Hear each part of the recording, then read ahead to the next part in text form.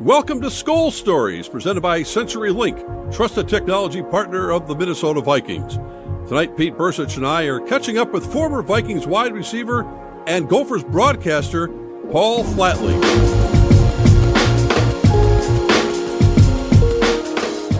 Pete, before we chat with Paul, let's review what happened on Sunday in Tampa Bay, maybe a microcosm of sort of where this Viking season is at. Just not good enough. Not good enough to overcome missed kicks. Not good enough to overcome some questionable official calls. Just not good enough to finish after what looked like a really promising start for this team. And it really was. And the part for me that's a head scratcher is we do the difficult things very well, right? Running against a Tampa Bay front that hasn't allowed a 60-yard rusher all year. Dalvin goes out, puts up over 100. You know, you do these things, and yet you don't do the simple things, right? We didn't turn the ball over, except right at the end, which is great. But, you know, you can't leave receivers run wide open down the middle of the field, right? You can't have penalties in the red zone, either on offense and or defense to extend drives for the other team. So, and then, you got to make some kicks. It's like those are kind of the routine things that you should be able to fix very easily, very readily, very quickly. But yet at the same time, it's amazing how, so we're not that far off, Mark. I guess that's what I'm trying to say, is it's not like we're a disaster across the board. It's just we're not doing some simple things right. And, for Zimmer, he has to be pulling his hair out of his head because it's so frustrating. When you have 39 minutes time of possession, you win football games, especially against keeping Tom Brady on the sidelines that long. It's a head scratcher again to understand. They had almost a 9-minute drive, which resulted in a touchdown, but you're playing catch up at that point. No, absolutely right. I mean, this is one where if you're flipping through your phone and you're just looking at box scores, right? You just look at the score and you think, oh, Tampa Bay took care of them, right? Well, then you dig a little deeper. And then you dig a little deeper, and like you said, 2-1 on the time of possession. I mean, up until right before halftime, Tampa Bay didn't do anything but punt. Then they had touchdown, field goal, touchdown. I mean, it came like a tsunami. Part of it is a pass interference call in the end zone that hasn't been called since 2009. Then there was a call against Gladney, which was Mike Evans slipping and falling down. It had nothing to do with Gladney. Sometimes you have to play through those and overcome those. And if that was the only problem, that would be one thing. But there's just, if you just look at the box score, you think one thing. You dig more deeply, you think another. If you had watched the game very closely, it's even another level. I mean, there's the good news is it can be fixed pretty easily. Well, there's no room for error now. The Bears are here on Sunday, a Bears team coming off a huge win against Houston, at least from the scoreboard standpoint. Mitchell Trubisky will be their starting quarterback. We'll get into that later in the week. But right now, let's turn back the clock. It's Skol Stories. It's time to talk with longtime Viking wide receiver and Gophers broadcaster as well, Paul Flatley. Well, Pete Bercich on Skol Stories this week. We're going old school. I'll tell you right away, this is a gentleman who has an association not only with the early years of the Minnesota Vikings, but also as an opponent of the Minnesota Gophers, then as an analyst with the Minnesota Gophers for many, many years in the broadcast booth. One of the best wide receivers to play the game in a lot of different areas. Paul Flatley is joining us today. We're thrilled to have you, Paul, and how are you, my friend? Thank you, Mark. I'm fine. I'm just getting older, and that's the only real problem I got.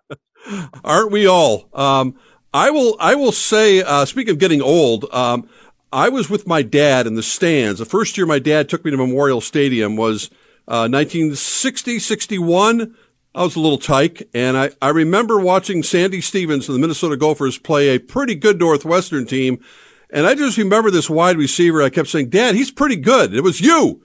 Paul Flatley. I'm sure you recall those days, fond memories of playing the Gophers, and they had a great football team, but also what that experience was like just being with Northwestern. It was interesting to be playing in Minnesota because Barry Warmath and the Gophers had a strong record for so many years. Mm-hmm. And at Northwestern, we had Ara Parseghian as our head coach, and he turned things around. And we were just starting to build a better organization, and to play against the Gophers was a real challenge. And and enjoyable. Being a Notre Dame guy, I'm very familiar with Ara Parseghian. What was it like to play for him, and what did he bring to Northwestern when he was there?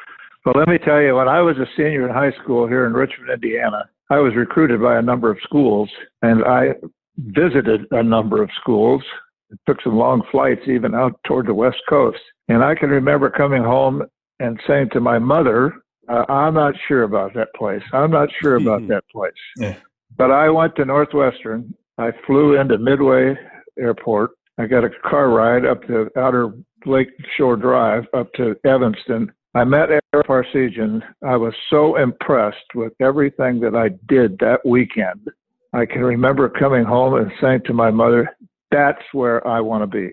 I was so impressed with Ara Parseghian when we first talked, and he changed my life around, because here was the deal. I was a senior quarterback in high school, and I went to Northwestern, and I was there for a few practices, and Ara walked over to me and he said, did you play any other position when you were in high school? Because he apparently wasn't too impressed with my quarterbacking skills.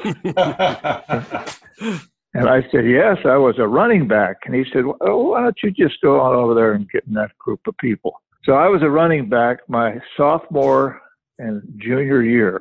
And then the best thing that ever happened to me was he recruited a guy by the name of Tommy Myers from Troy, Ohio, and he could throw the ball. And we were in the Big Ten, as you well know, playing against Minnesota and all the rest of the Big Ten, and it was 3 yards and a cloud of dust every Saturday. And Ara said, listen, we got a guy that can throw it. He came to me, he said, would you like to try to catch it? Yeah. I said, absolutely. So I got out of the backfield, 3 yards in a cloud of dust and getting beat up on every play. We spread the offense out. Myers started throwing the ball. I started catching it, and I was a senior, and that's the best thing ever happened to me. From there, of course, we went 6-0, and we were number one in the nation. And then we lost a couple of games, and we finished 7-2. But that switch for me was a blessing, because it allowed me to be recruited for my receiving skills, and that's what I brought to Minnesota Vikings. I think people would find it surprising Northwestern was ranked number one for a couple of weeks. Northwestern, you think of Ohio State, they say 3 yards in a cloud of dust with Ohio State and Michigan, even back then, and Minnesota. Northwestern wasn't exactly a destination school at that time, was it, Paul? No, it was not. But Ara had magical recruiting skills, and he not only told you he could create a good football career for you, but academically, Northwestern was an excellent place to prepare yourself for the real world. As soon as you were done, you came to the Minnesota Vikings, ended up being Rookie of the Year, and played for another great coach in Bud Grant. What was Bud Grant like? Well, now let me back up on that. When I came to the Vikings, it was Norm Van Brocklin, who was my coach, and that was an excellent match for me again, because Norm was a former all-pro quarterback with the Philadelphia Eagles and the Los Angeles Rams, and he was in his third year of coaching the Vikings when I was a rookie in 1963, and we had an excellent quarterback, Fran Tarkington, and with Van Brocklin's skills as a coach and Fran's ability to create plays as a player, again, it's the best thing that happened to me, because it was a very good match. I didn't have great speed, and Van Brocklin introduced me at a banquet one time. He said, and the next guy here we got at the head table is Paul Flatley, and he's only been in the league for 4 years, and he already holds an NFL record. He said, he's been caught from behind more times than anybody ever plays in the league.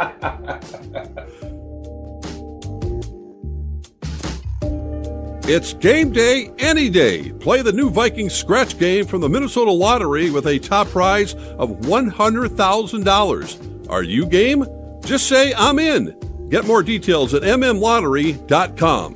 We'll be back with more Skull Stories right after this.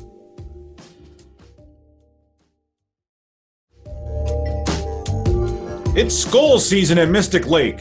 Enter casino and digital drawings for prizes like season tickets, away game trips, and a Polaris side-by-side. Get details and enter now at mysticlake.com/football. And now back to more Skull Stories with Paul Flatley. Well, Paul, I don't know how to say this nicely, but Norm had a reputation as being a bit of an SOB. He and Fran didn't always see eye to eye. It maybe propelled Fran to being traded to the New York Giants in 1967 when Bud did take over. But what do you recall about the contentious relationship and how that worked within the team concept between a former great quarterback like Norm Van Brocklin and Fran the man, Fran the scrambler when he came to Minnesota? Well, there was no doubt that there was a difference in performances and some differences in opinion. Van Brocklin was a bit more patient than Francis because Francis was a scrambler. If he felt a little bit of pressure, bingo, he was gone. He was scrambling, which was good for me because I could scramble as well and find an open spot, and we connected. But Norm thought that Francis was too quick to leave the pocket and many times would say something to him about that, and it wasn't always positive, you know what I mean? It was always somewhat critical and, damn it, stay in the pocket and don't be hurrying out of there and let it develop. So there was a difference in response. Francis had scrambling and speed skills, and Norm was a pocket guy. What do you recall about those days at Met Stadium? The early years, the Vikings lost a lot of games, they scored a lot of points. The fans were embracing this team, this new team that had come here in 1961 along with the Minnesota Twins. And did you feel at home having played at Northwestern? I was very comfortable in Minnesota. It was a third year of the franchise. We were still building the team. I contributed the best that I could to try to make the team better. And Francis made it happen for the most part. Norm tried to take advantage of his skills. And the people and fans were very patient. And it was really a wonderful experience growing up in a franchise team, because in a young team in this league, because every game that we played was a challenge, so to speak, because we played against most of the teams that had been in the league for some time.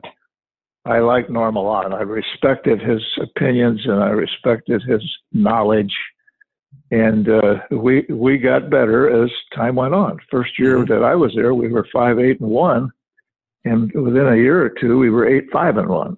You were part of the Vikings when they left Bemidji and went to Mankato. What was that like, and which one did you prefer? Well, Bemidji was a very nice place to be because it was isolated, so to speak, and you could concentrate on what you were doing.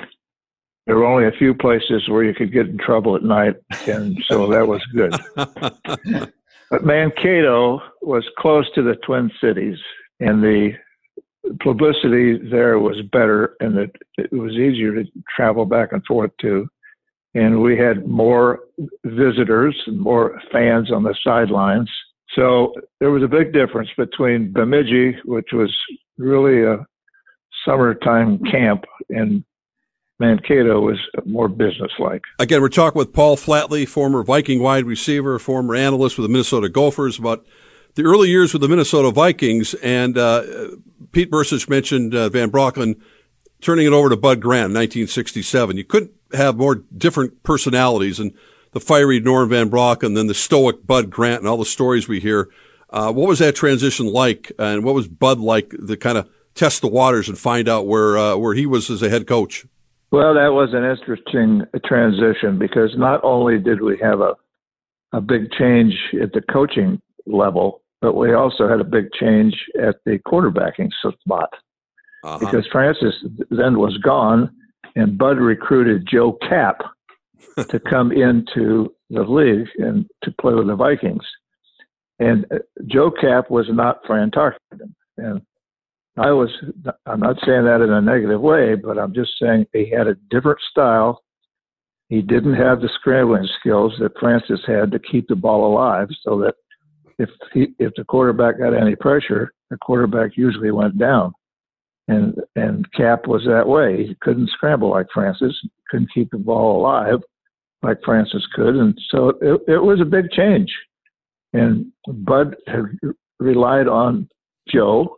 He recruited him. He knew about him because they played against each other in Canada, because Joe had played in Canada, and Bud, of course, was at Winnipeg before he came to the Vikings. So it was a very different situation than Van Brocklin.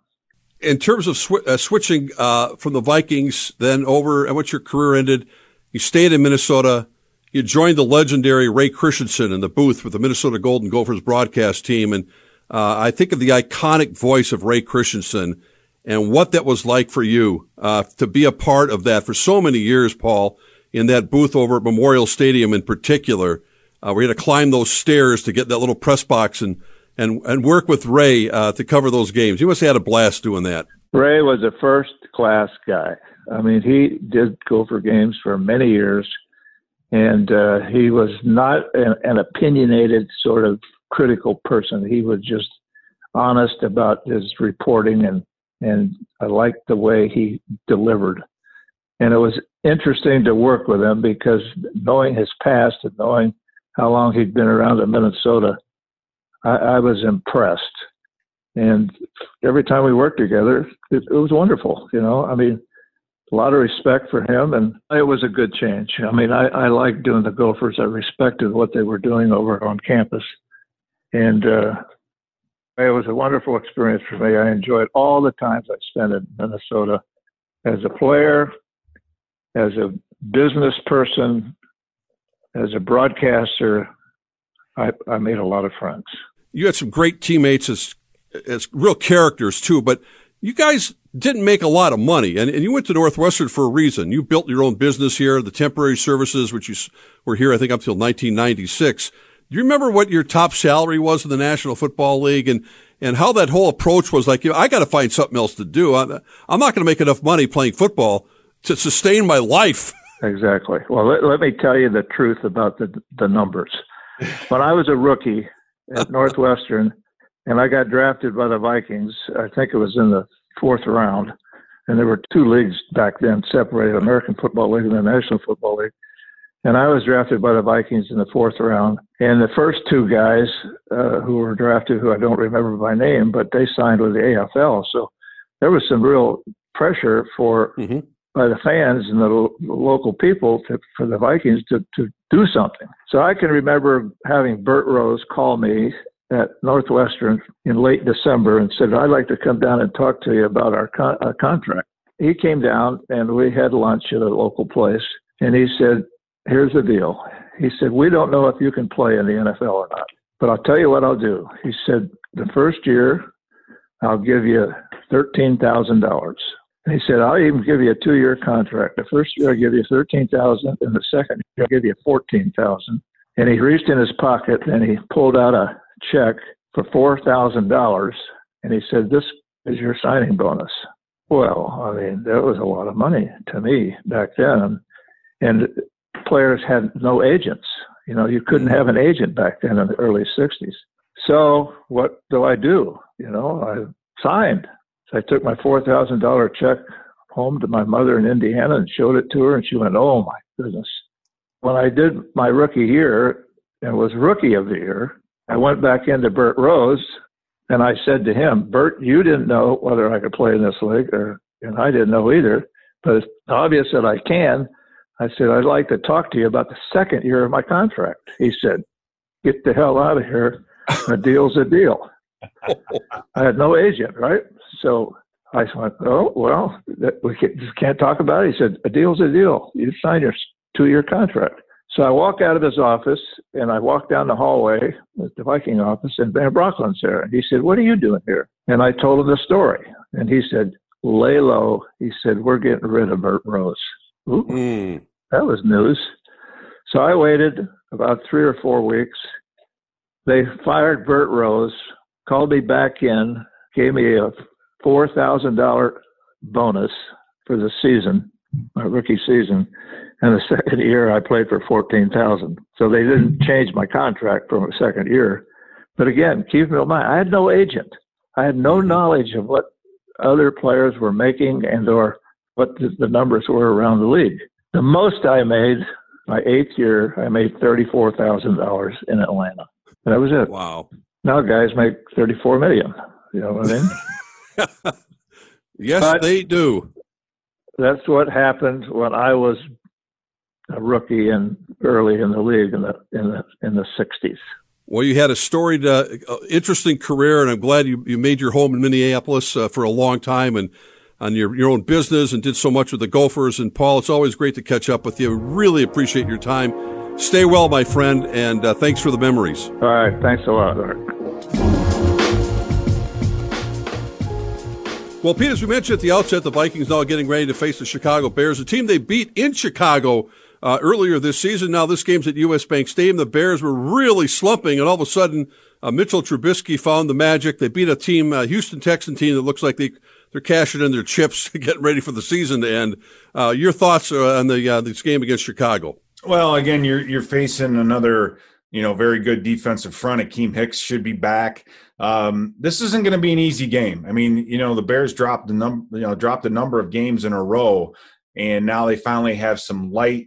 They can look at that playoff picture realistically and think that they have a shot. They're not completely out of it. So I think we're going to get a really good effort from them. We've had problems with the Bears at home too, not just in Chicago. We've had a number of these late season games that kind of aren't supposed to matter, and we just haven't been able to put them away. But Trubisky, yeah, he did better. You can tell by his box score, but is he going to be able to take it to the next level? And our defense is going to really have to shut down their offense because our points will be at a premium. This is when you need a kicker. I mean, so we'll see how this whole thing unfolds. Let's hope that Eric Kendricks returns to that Vikings defense as well. The Vikings with 3 games left against the Bears. Here, their final home game of the season. Then at New Orleans on Christmas Day, then finishing up against the Lions in Detroit. Thanks so much, Pete. It was great to catch up with our guest, Paul Flatley, to help relive some of the great moments from the Vikings' Norm Van Brocklin era. Thank you once again for another fun week, and thank you, fans, for tuning into another episode of Skol Stories presented by CenturyLink, trusted technology partner of the Minnesota Vikings. We'll see you all again next week.